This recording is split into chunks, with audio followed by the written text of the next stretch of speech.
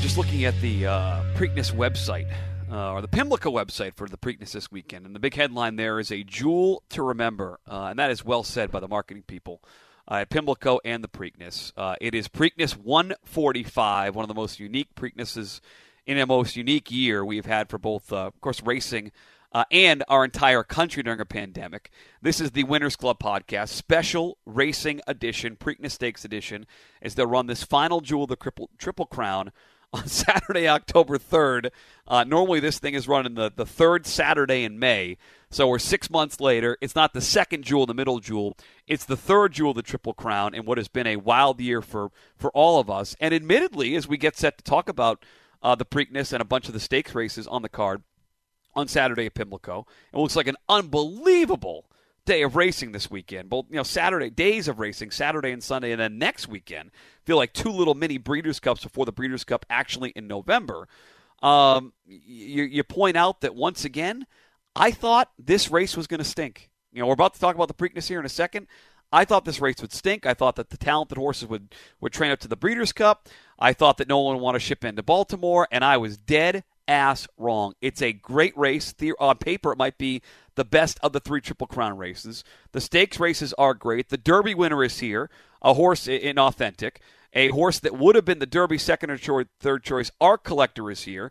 The fastest filly maybe in the country, Swiss Skydiver, is here. Baffert's got a second horse in here. Steve Aspen's got a long shot that can win. It's a big, deep field for 145th running of this Preakness Stakes at Pimlico, all part of this awesome racing weekend. We'll have some great guests on here to help you walk through the 6 races that make up the Pick 6 on Preakness Day at Pimlico. Our buddy Matt Bernier, he, of course, of NBC Sports and TVG. He's going to be all over TV coverage this week. We'll talk about that.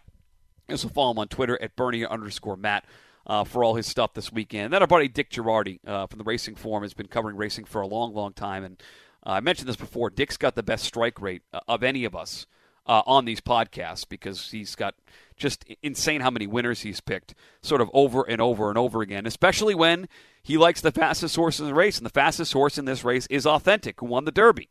On paper, it's about Authentic. It's about Art Collector, who scratched Derby week, would have been in the top 3. It's about the filly Swiss Skydiver.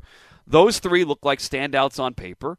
And the question becomes, are you going to bet on one of the 3 favorites who will be, 9-5, 2-1, and probably 4 or 5-1? Or do you like somebody outside that type top 3? I think on paper, this Preakness, folks, the top 3 are all logical candidates. I would not talk anyone off any of them. But as somebody who did not like Authentic in the Kentucky Derby, I can't bet on Authentic again. And so for me, and we'll get to it with Matt and Dick coming up, because both guys, in fact, will mention the horse I like, and we'll talk about it with Matt specifically. There's a 20-1 morning line horse that I think he can win, but more importantly, can hit the board at a really big price. And Matt and I will argue about what kind of price he will be. But there's a horse in this race for a really good trainer who's been pointing to this race really since the late portion of summer, who is 20-1 on the morning line, who I cannot wait to include in my picks. I'll use him as an A horse in all the horizontal races, the races that will end up in the Preakness and get us to pick 3s and pick 4s and pick 5s on Saturday. I'm going to use him underneath for sure in his actas and trifectas, and I'm going to bet him a little bit on top, depending on what price he is. But to get my pick on it, you have to listen to the podcast. We'll talk to Matt Bernier, talk to Dick Girardi. It's the Pimlico. It's Black Eyed Susans, which is some sort of it's too sugary for me, man. It's not my drink. The sour mix doesn't do it for me. But it's a great day of racing. We got all the picks for you. We got the winners, hopefully. So get your pens out, get your paper out. Let's go. It's Preakness Weekend 2020, 145th running, final leg of the Triple Crown here in what has been a crazy year for all of us. Let's get to the Preakness handicapping. Well, this is certainly a unique Triple Crown. It's going to cap off with the Preakness on Saturday afternoon. NBC's got some coverage. And our guy Matt Bernier from NBC Sports and TVG, of course, is joining us coming off his $32 push on She Dares the Devil in the Oaks on this podcast a couple weeks ago. Maddie, good morning. How are you? Good, Mike. How are you? It feels odd that we are talking about the Preakness in October, but so is the case. Everything is weird in 2020, and here we are. This is actually now a win and you're in for the Breeders' Cup Classic for the first time. I guess that sort of sums it up. The Preakness gets you a ticket into the Breeders' Cup Classic, and obviously, it is not just the Preakness, man. This week and next week are just really, really good racing weekends, especially this weekend. Where are people going to catch you on TV? Because I know you're down in Kentucky. What's the plan for Bernier on my TV this weekend? Yeah, I'm not sure when folks will be able to hear this part of it, but Friday afternoon, 4 to 6 on NBCSN and TVG. Saturday, I'm just going to be doing a quick hit during the Preakness broadcast from Keeneland, kind of updating the Win and You're In action that's happened thus far. Sunday, I believe it's 5 to 6 on NBCSN. Don't quote me on the time, but NBCSN right around there. And then next Wednesday, we'll also have a time slot on NBCSN and TVG. It's just, to your point, I mean, we've got great racing essentially for the next 10 to 14 days, and much of it revolves around the horses getting ready for the Breeders' Cup. These are sort of those final prep races to get them ready to go for the World Championships the first Friday and Saturday in November. And I think there's added significance to these races that are happening here in Lexington just simply because this is the venue that we're going to be seeing the championships run over. So if you can prove yourself over the dirt and the turf here at Keeneland, a few weeks in advance, I think it's a feather in your cap. Yeah, it's a head on your head on a swivel type of weekend if you're looking at these races, because you normally focus on Preakness, but now you got to be focused on Pimlico and New York and locked in on Keeneland. And thankfully, there'll be some great TV coverage with our buddy Matt Bernier, and he'll have coverage on Twitter as well at Bernier_Matt. As far as the Preakness goes, Matt, I did not think the race was going to come up well or good, I should say. I thought that of the 3 Triple Crown races, this would be the worst. And 24 hours out, pretty good field for the Preakness on Saturday. Yeah, I mean, I echoed that same thing months and months ago. I said the real loser of this sort of reconfigured Triple Crown is going to be the Preakness, because what good horses are going to be running there knowing the Breeders' Cup's 4 weeks later unless there's a Triple Crown on the line?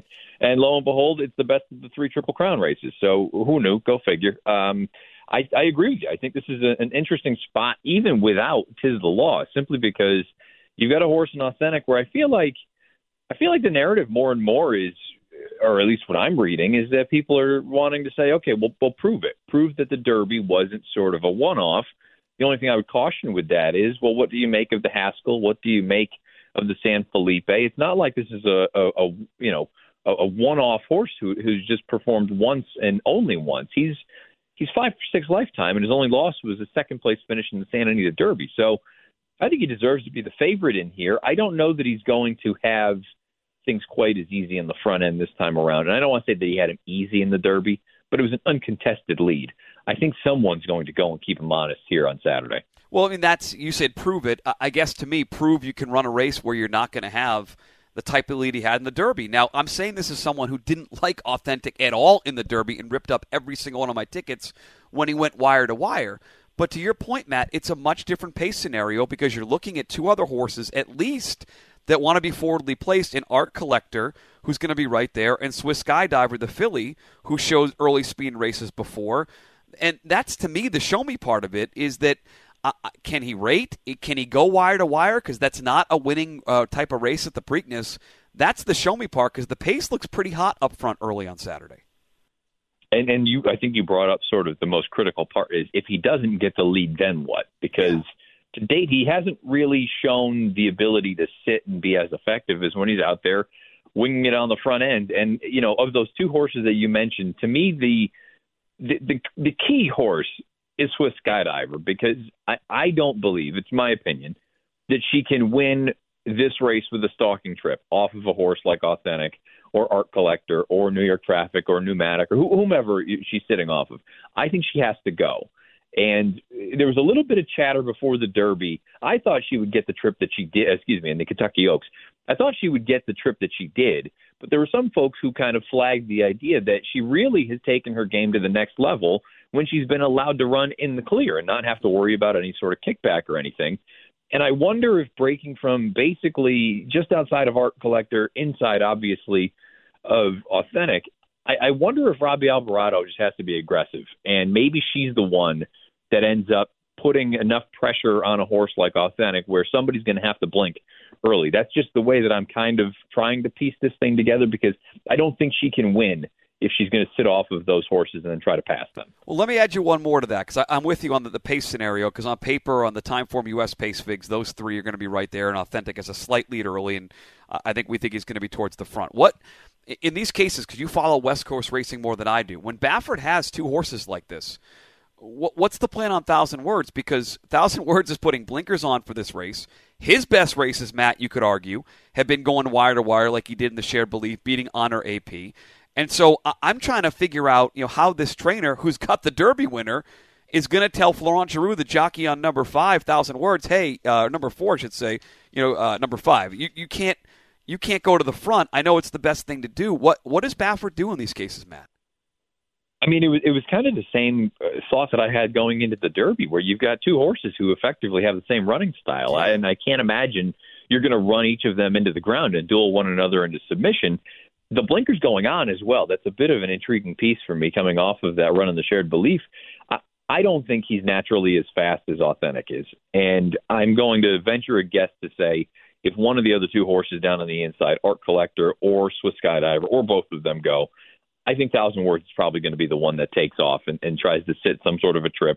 And maybe he really has come into his own. I'm going to say the exact same thing now I said about him before the Derby. I don't believe the Shared Belief. I don't think it was that good a race, regardless of the trip Honor AP had in the Derby. And I'm just throwing him out. If he wins, I'll tip my cap to Baffert and say you did it again. But I don't like this horse. There's really not a lot else for me to say about that.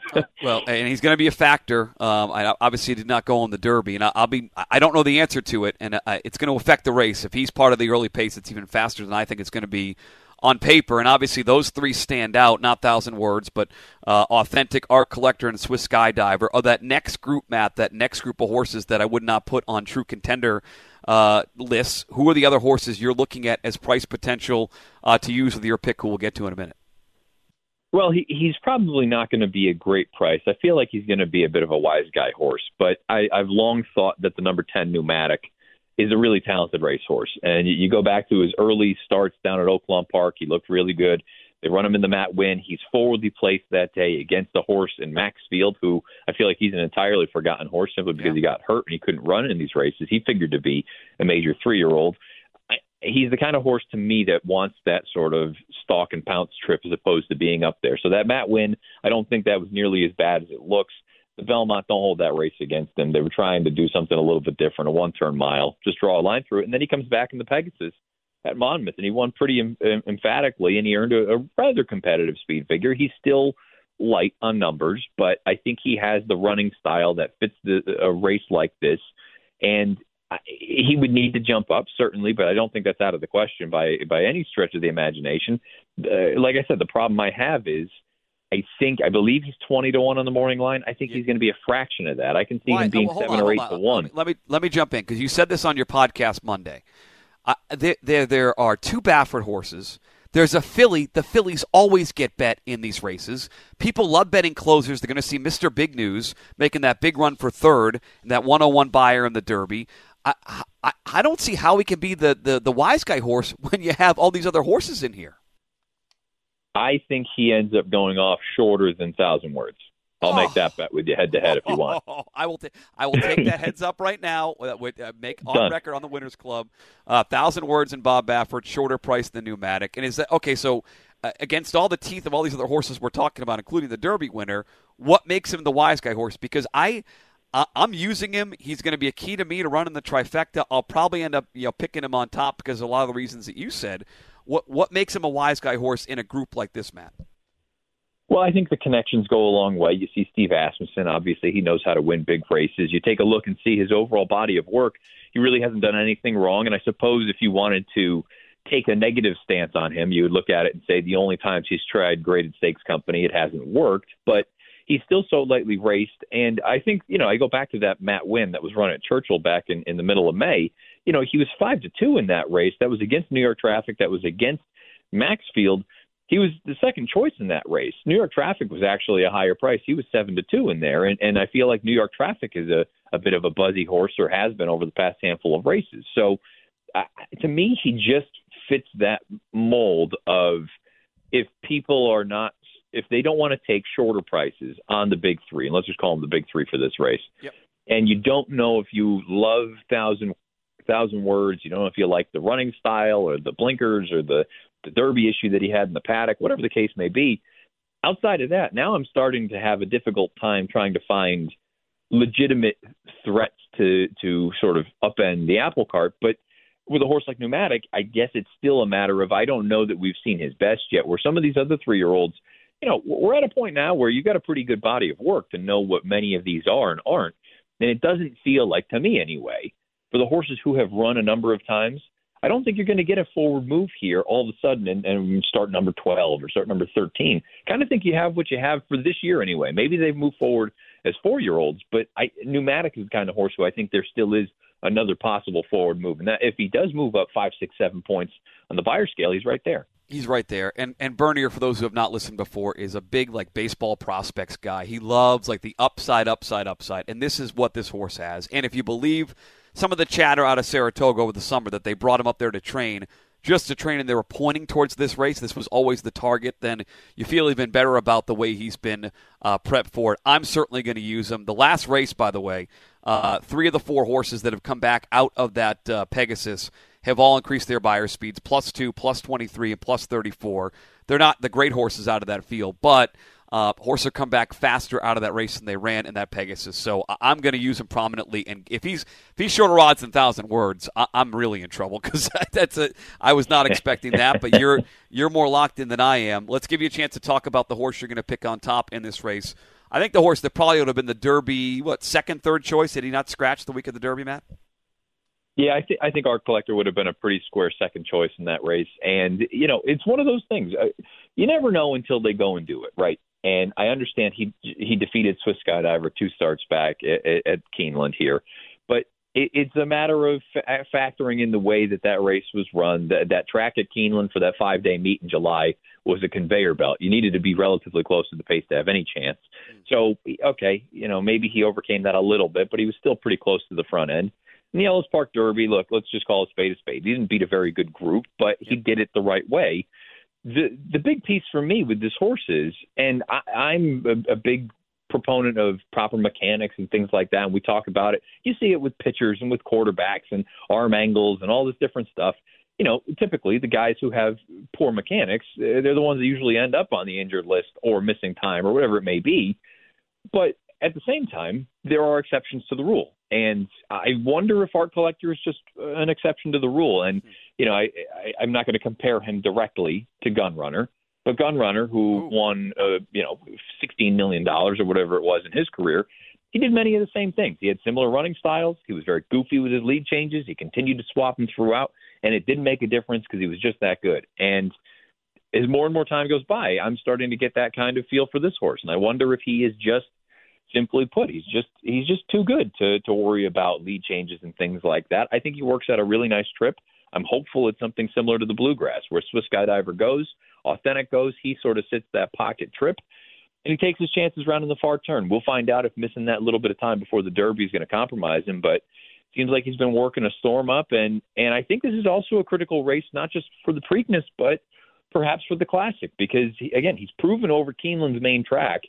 That's nothing to kind of just sneeze at. I think that's a pretty important piece. Again, he may not be as fast as, the Improbables of the world or the Toms d'Etats or anyone like that, but he's not that far off. But he's a 3-year-old, and if you think you get a little move forward, he's right there with those big boys. So I think Saturday's race in the Preakness is big. I like the analysis, Matt. What would you like to see as not that you're betting to win, but what would you like to see as an off odds on him on Saturday?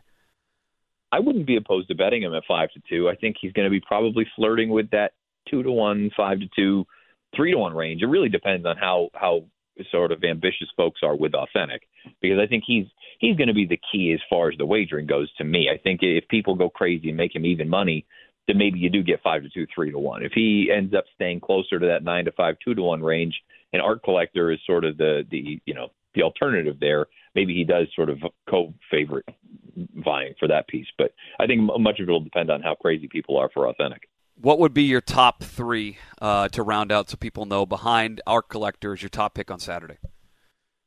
I would go with Authentic in second. I would go with Pneumatic in third, and then I would go with Swiss Skydiver in fourth. I think it's going to be a rather formful race. I don't see any real reason to try to reinvent the wheel here. Many of the other horses running, I kind of feel like you've either know what they are or their best isn't good enough to sort of run with the big top 3 or 4. So again, kind of boring, but that's where I am. No, or their running style would not, lead you to believe they can get there to win. If you want to tell me that some of the closers here could clunk up for maybe second, third, and fourth and round out exotics, I'm with you. But it does feel like on paper the horses Matt mentioned are the big contenders in this race. So what we have to do then is then try to make some money in this race other ways. We do that through multi-race bets, and Matt Bernier is really good at putting these bets together.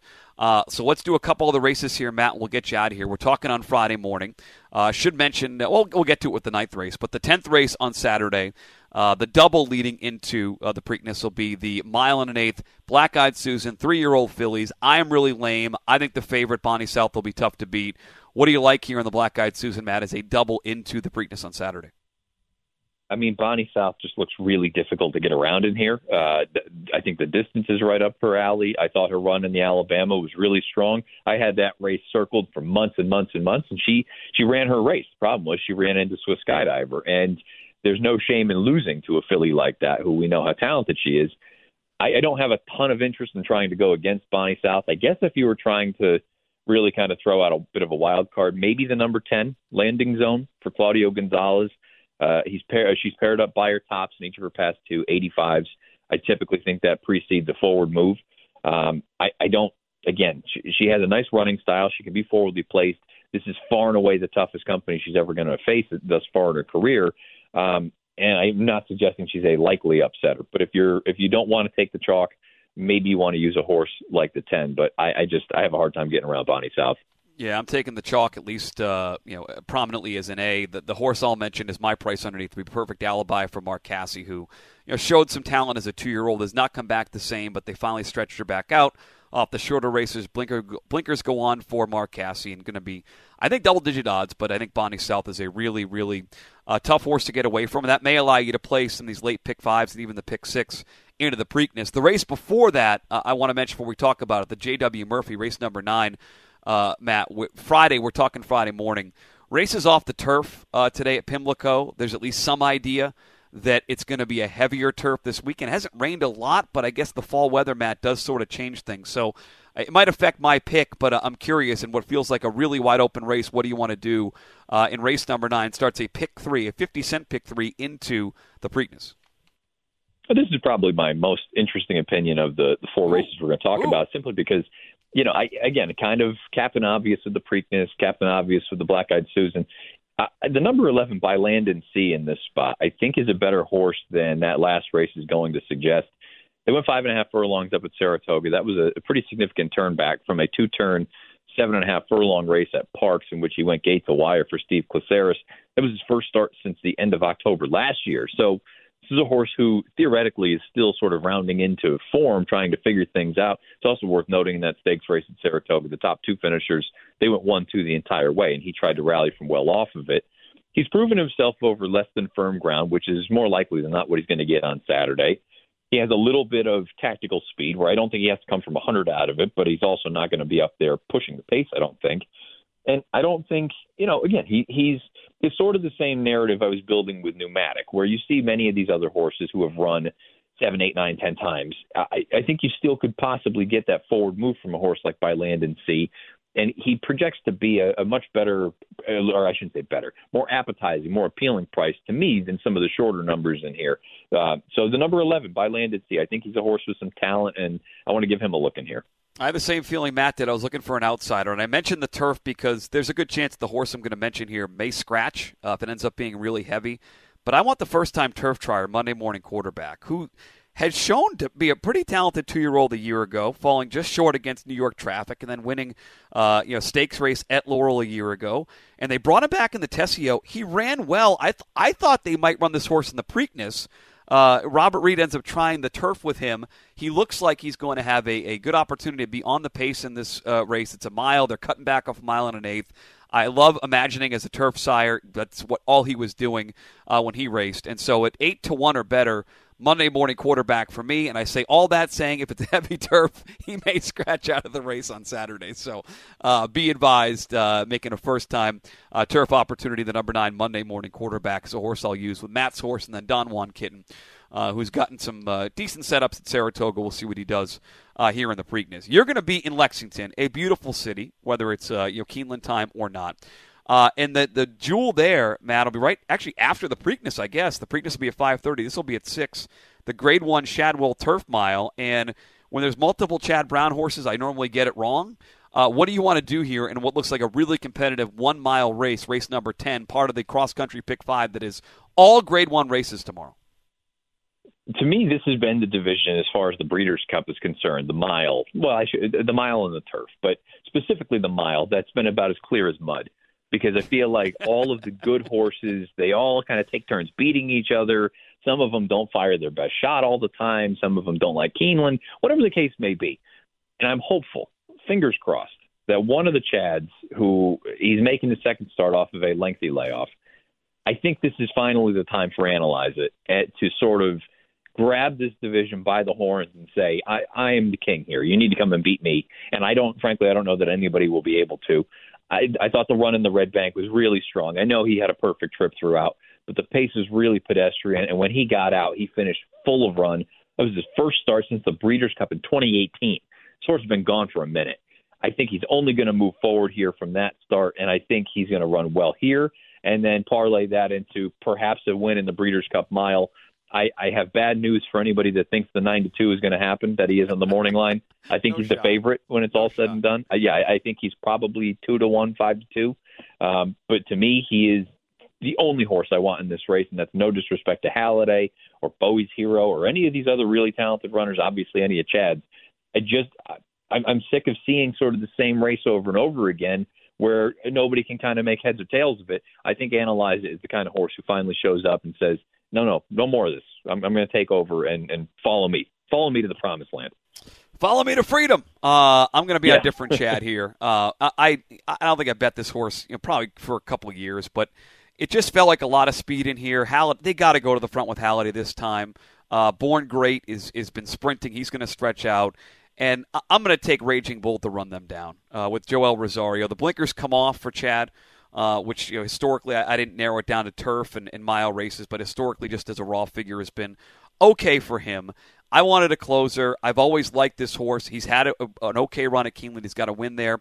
He's also run on the board. I love the distance, 7-for-9 lifetime at a mile, and he's had his chances, but I'm going to go back to him, Raging Bull. I don't know what the price will be again, 6-1 morning. All these Chads, Matt, it feels like their morning line. You never get what you expect to get, especially on turf, because everyone wants to bet Chad. But I know what you're saying about Analyze It. I'm going to be on the other Chad and what feels like just a really competitive race and a great day of racing at Keeneland on Saturday. Yeah, top to bottom. And I really do think, like I said earlier, because these races are happening at the venue the Breeders' Cup is actually happening at, I think they take on sort of added weight and added significance because this could be a precursor of things to come, especially in a division like this where it just feels like it's very difficult to make heads or tails of. I feel the same way about not necessarily that the divisions are sort of up and down, but the 2-year-old boys and the 2-year-old girls are going to be running on the main track and the turf for the first time here coming up. We're recording this Friday morning. The girls are running on the main track this afternoon while we're on. I think that's a major feather in your cap, regardless of talent for some of these other horses coming out of town. If you've already shown that you can handle the main track, and I talk about it, I sound like a broken record. Some horses handle Keeneland and some don't. For whatever reason, your guess is as good as mine. But it's a quirky track, both the dirt and the turf. And I think there's really something to be said about already showing that you can handle it. And that's why I think these races, not just this weekend, but also leading in through the following week at Keeneland are really that important as far as the Breeders' Cup is concerned. It's a great point, Matt, especially on turf. We'll get you out on this. I've noticed that even if a horse doesn't appear to be in great form on the turf, if there's a history on that Keeneland turf course, some horses just really take to it. And I don't know why that is. They'll go elsewhere and run and not run well and go back to Keeneland and run well, and you have a lot of horses circling back to Keeneland. So keep an eye on that this weekend. Matt will be locked in on all this stuff It's Bernier_Matt on Twitter. I gave you the wrong stupid Twitter account last time when you had Matt on. I feel bad about it for a month now. Bernier_Matt on Twitter. RacingPicks.com will have picks up there. Those are free for you as well. Anything else, Matt? Anyone with plugs here before we get you on your day for a Friday in Lexington? No, I think just everybody kind of get locked in. And what I've been saying on my show for the longest time, don't wait. And I know we're focused on the Preakness and whatnot. Don't wait to start doing your Breeders' Cup homework until, Wednesday night beforehand, because it's not going to work. There's just too much going on. There are too many fresh horses and new names that you're not familiar with, whatever it may be. Start doing your homework this weekend. Take your notes, do X, Y, and Z, and start planning accordingly and get us ready for the Breeders' Cup here in about 4 weeks' time. I can't wait. Matt, thank you. Great insight as always. Best of luck this weekend. We'll talk to you Breeders' Cup weekend, my friend. You got it, bud. Well, and as we count down to Saturday's festivities, both, really everywhere between New York and Lexington, and I think the highlight will be at Pimlico, Hi-Ho Pimlico, Old Hilltop. You'll have the Preakness Stakes just after 5:30, and a guy who's covered a lot of these Preakness Stakes is our buddy Dick Girardi, the Daily Racing Form, today with us courtesy of betonline.ag. Dick has been a big part of this podcast for a lot of years, Dick, and I won't venture to guess how many Triple Crowns you've covered, how many Preaknesses you've gone to, but I'm guessing this is one of the most unique Preakness years and Triple Crown years you can remember. Yeah, no question. This will be the first time I have not been at Pimlico for Preakness Week since 1978. Wow. So yeah, I've been to a bunch of them. And yeah, I've covered them all since, I want to say, 87 for the paper. So yeah, this will be the first one I'm not physically in Baltimore for. I'm writing some stories, but you know what? It's that kind of year, Mike, and we just got to deal with it and get to the other side of it, hopefully at some point. But thankfully, all the Triple Crown races have been run. Really, all the major races almost have been run, and we'll have the Breeders' Cup in 5 weeks. So we're getting that, but it ain't like being there. Yeah, it's thinking of now how it happened. I mean, I don't know what the odds would have been, but I don't think a lot of people would have believed when this whole thing started back in March that even though with the schedule changed, they're going to get all these races off. It's kind of miraculous given how many people are around racing, and it speaks to how seriously racetracks took this, Dick, and put the protocols in place so that there weren't huge outbreaks, and when there were, guys took 2 weeks off and tracks shut down. Guys going in and out, and it apparently worked. This little racing bubble worked for the sport this year. Yeah, there's no question, and I think what the racetrack did better than anybody else, and part of it is the fact that it's a little ecosystem. Obviously, the whole backstretch, those people are there every day anyway. So if you test them early on and don't bring anybody in from the outside, you got a chance. The biggest issue were the jockeys and the trainers, and they were kind of only allowed in when they were riding or training a horse, so they kept it to the minimum. Few fans at most racetracks. Some fans are getting to come back now, obviously none for the Preakness. But, yeah, horse racing did a tremendous job with it. And as you know, Mike, there were a number of tracks that never shut down. Gulfstream Park kept running. Oaklawn Park ran right to the finish line. So it was just a question of doing it right, and horse racing did it right. And the fact that 90% of the money spent away from the racetrack anyway has mitigated against huge downturns at Handle. Now, we haven't had downturns in the Triple Crown races for obvious reasons because there can't be anybody at the tracks. and the Preakness this week, I mean, it's 150,000 people at the Derby. There'd be 100,000 at Pimlico tomorrow. But the Preakness this week, they're probably in the worst of the three spots just because of the incredible sports competition this weekend. I mean, what isn't playing, right? Everything is going on. So they're in kind of a tough spot. But those of us who love it, and that would include you and me, we'll be paying attention late Saturday afternoon around 5:36. I think people would be interested to hear your quick breakdown of what we saw in Kentucky. I was on Tiz the Law, like a lot of people were after what he was able to do in New York for a couple of races, and I was among the surprise that Authentic was able to go wire to wire and hold on there with John Velasquez heavy ride in the lane. What did you make of what we saw in the Derby this year, Dick? Well, I thought the only way that Tiz the Law was going to get beat was exactly the way it happened. If Authentic, who obviously had some really good races, was able to clear the field and keep going. Now, you wouldn't have thought that was possible from the Haskell, as he looked like he was just gasping for air at the end. But then you watch the work pattern coming into the Derby. It was classic Baffert. I mean, going hard, 4 works in 17 days. I mean, a 6 furlong, another 6 furlong, a mile. a 6 furlong. Man, he was so sharp and so fit by the time he got to Kentucky.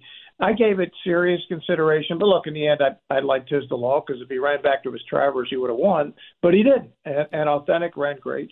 Thought Tisdalaw ran really well, but it's Bob Baffert. It's the Derby. The man knows how to win the race.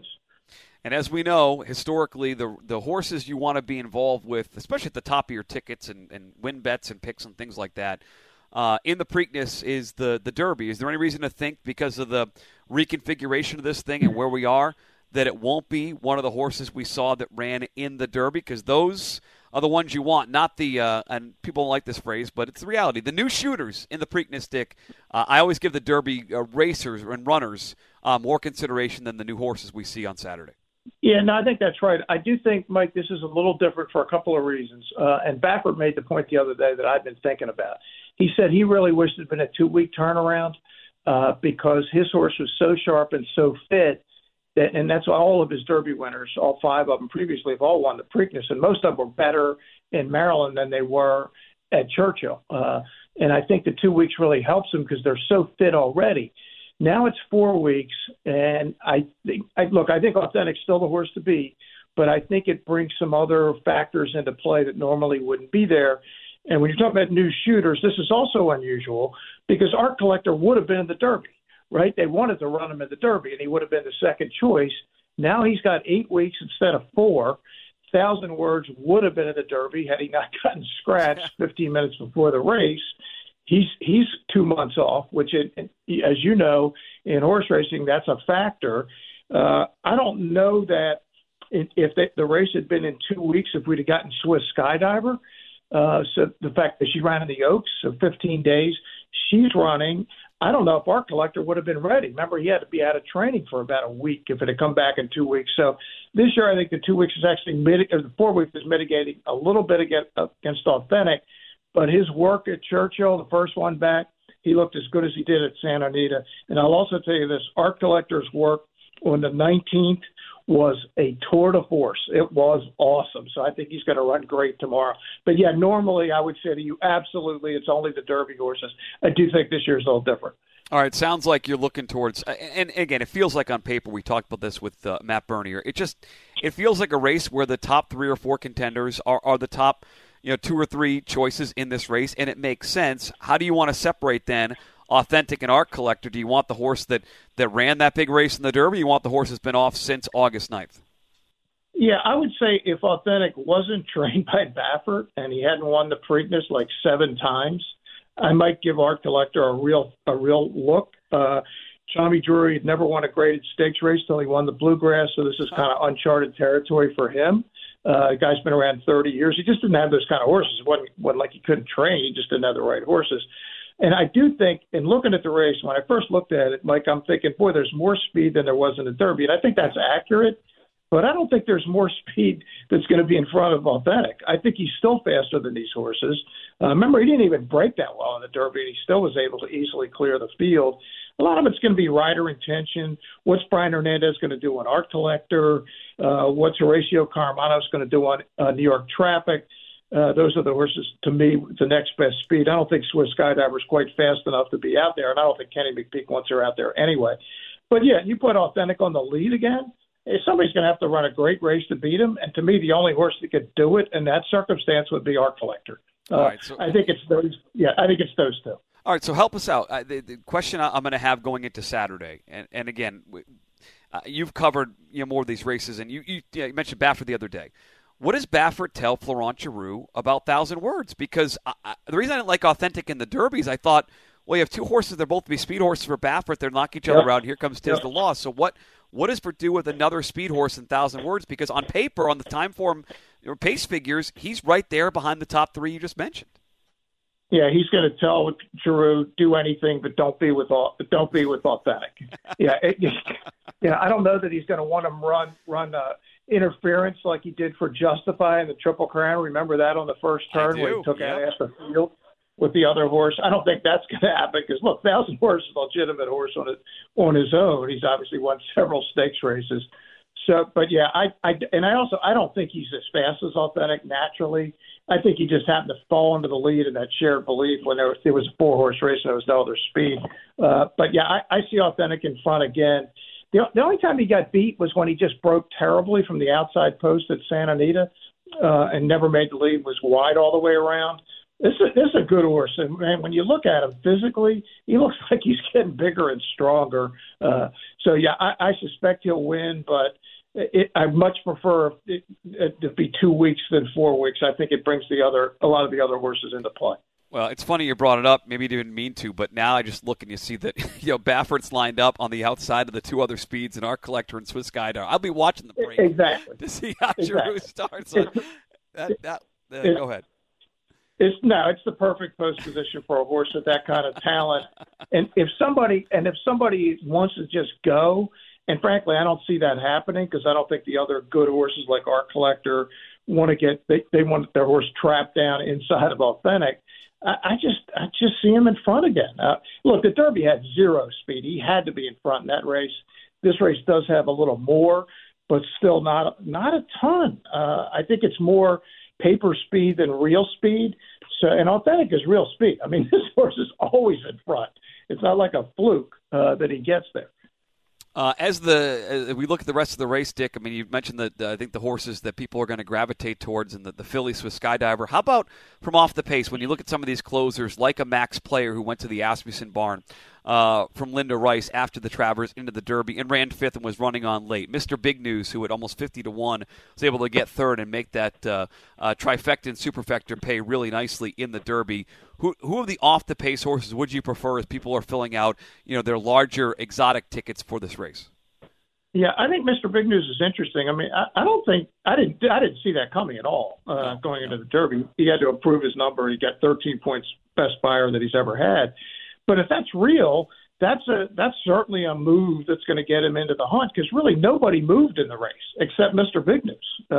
He was the only horse that did like any running at all. And Honor AP, of course, has now been retired to finish 4th. I'll tell you a horse I like that's going to be a bomb, not to win, but to potentially hit it, is the 10 Pneumatic. I thought his 4th in the Belmont was okay. His last race, I mean, I know he didn't beat much, but it was really good at Monmouth Park, the Pegasus.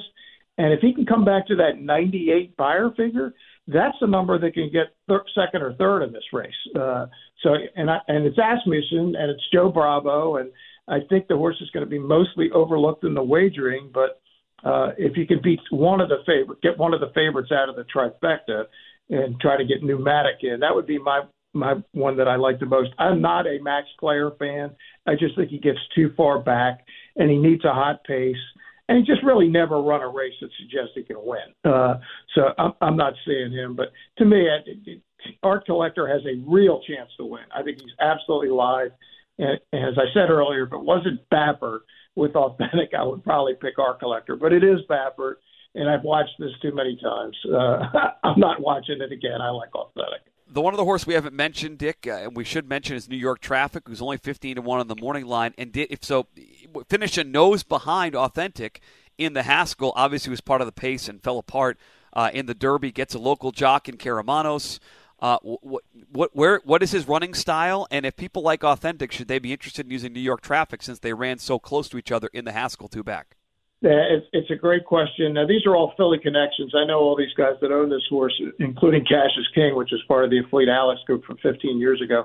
And when I saw they got Karamanos, I'm thinking, boy, they want to send this horse. They got the local guy, and he's renowned for sending horses. I talked to one of the owners. He said, no, none of the New York jockeys would come down and ride him. So we didn't have a choice but to get a local guy. And I thought, until the post positions were drawn, they weren't happy with Paco. They thought he should have sent him and tried to get to the lead in the Derby. Sure. But it sounds to me like their plan is a no send. They're hoping to get position and go from there. And why did he run so poorly in the Derby when he had that great spot? They're saying he lost a shoe and some other stuff that's going on. That's fine. That may have all happened, but he just couldn't keep up. And his races were so good. He was so consistent all year. I was sure he was going to be in the top 4 in the Derby. He's very disappointing at 12-1. But if there really was something that happened to him that made that happen, then, yeah, he's got a chance to be in it too, and he'll be more than 12-1 this time. So your top four, Dick, if you had to fill it out for the papers, people can write these down and be locked in on Saturday? Yeah, I'll give you the numbers and the names. 9, 3, 10, 4. So Authentic, Art Collector, Pneumatic, and Swiss Skydiver in that order. All right, let's look at some of these races. They're going to have a Rainbow Six that's going to end with the Preakness on Saturday, and we did some of these races with Matt. I want to go the other three with Dick so that we can all be locked in beginning at 2 o'clock on Saturday afternoon. The Preakness is early. 5:30. You're going to have more races run at Keeneland after that. So you're going to want to get your pick fives and pick sixes in early in the day. It's going to start off with the dinner party. It's a grade 2 on the turf. They'll go a mile and a 16th. This will go as race 6 here. How do you want to start off this Rainbow Six that'll end in the Preakness? Yeah, one of the other things I've learned in the last couple of years, if Brad Cox has a favorite who looks best on paper, don't try to get cute. Just bet on the horse. Factor this is the 7. He's listed at even money. He'll probably go lower.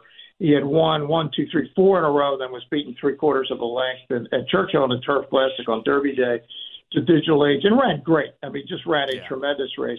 Now, and Sean Bridgman has been riding him. He's obviously not here, so Giroux is a pretty good replacement. He's obviously rides a lot of Cox's really good horses, including Monomoy Girl. So he's going to be very, very difficult to beat. And if you're looking for an exact, I'm thinking 7-2, some like at Hot Brown. It was in the Turf Classic, and I don't know why he ran so poorly that day, but he's way, way better than that. Maybe it was just the fact that he wasn't up near the front. He usually runs up near the front, just got out of his style that day. And he'll get Paco, and I assume Paco will send the horse.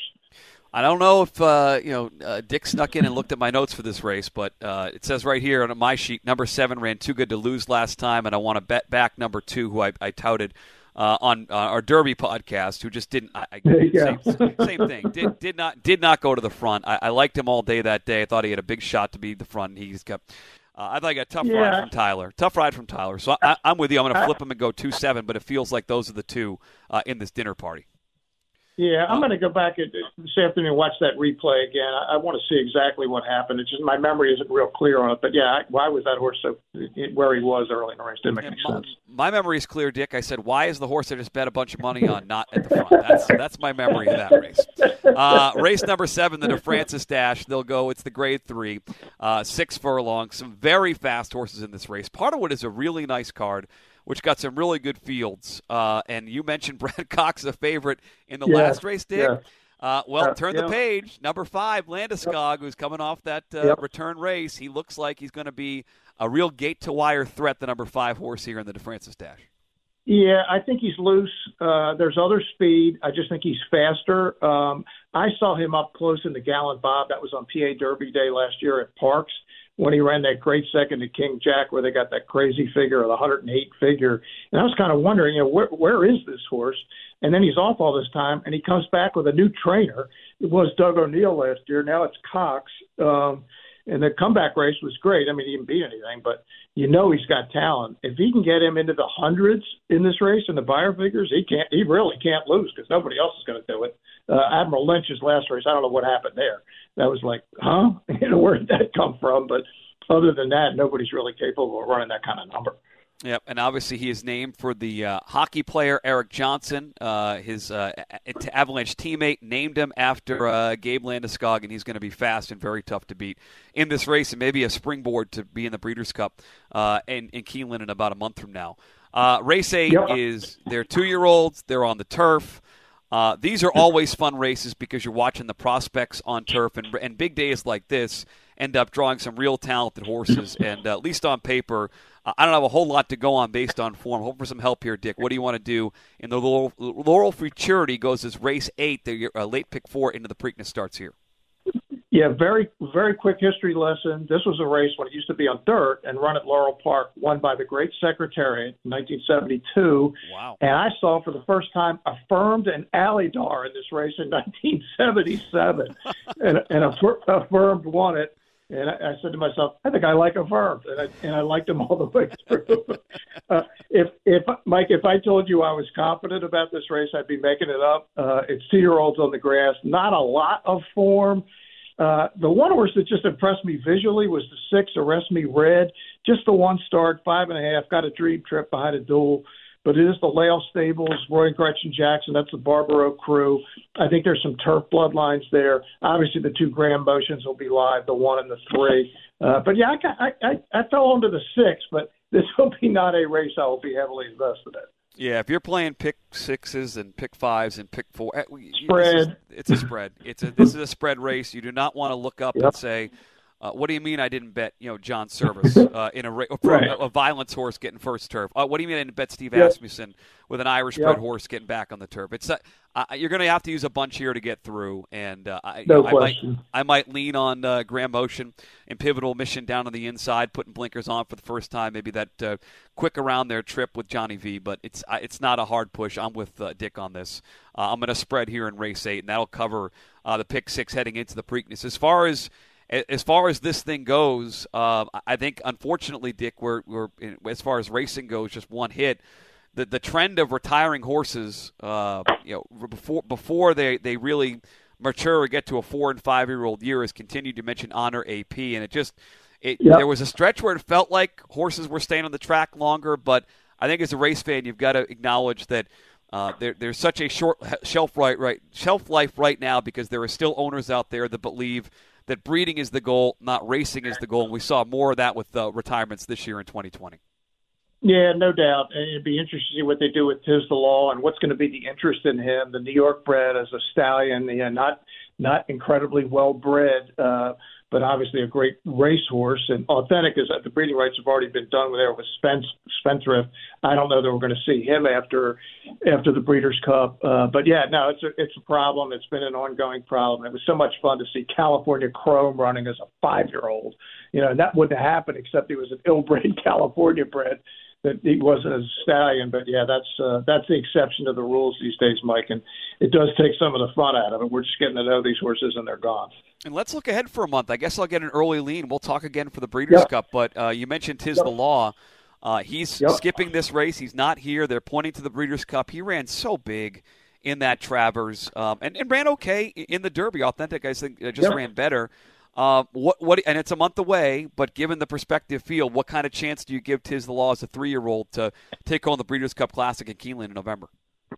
I think the 3-year-olds are really going to be up against it, especially the horses running tomorrow, because they're going to come back on shorter rests. Like Maximum Security and Improbable ran last Saturday. They're already older. They're getting more time coming in.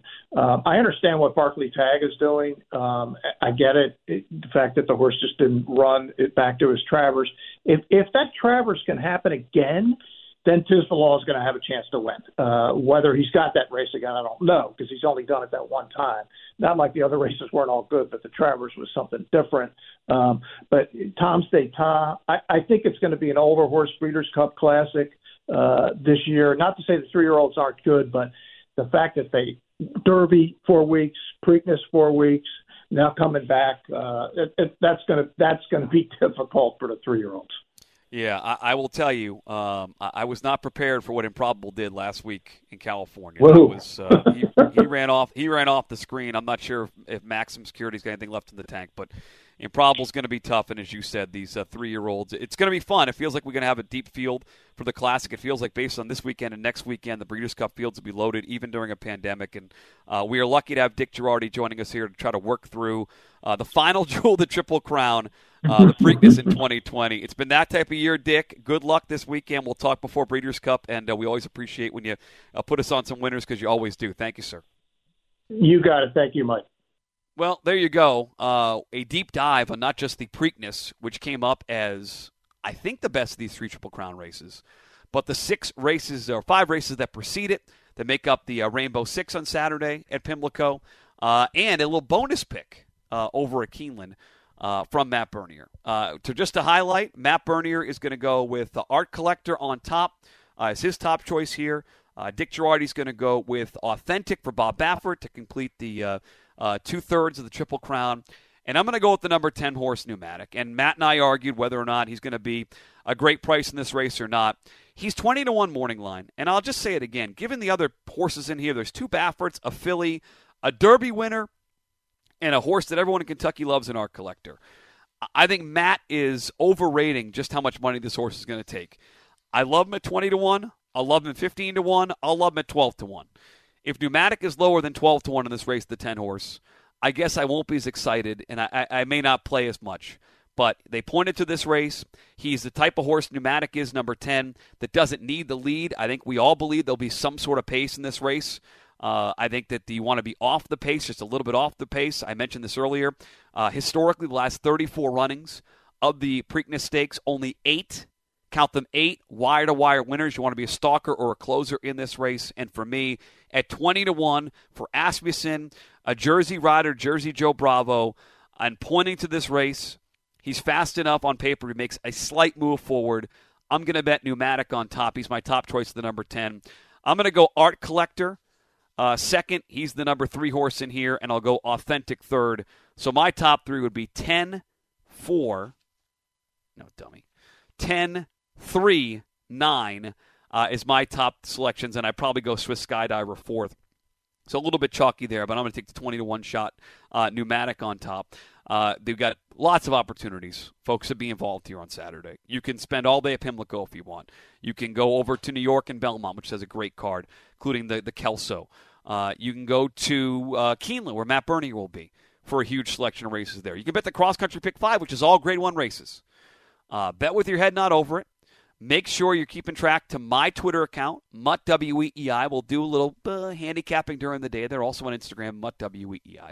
And you can get this podcast in a lot of places. If you're listening on iTunes, please leave a 5-star review.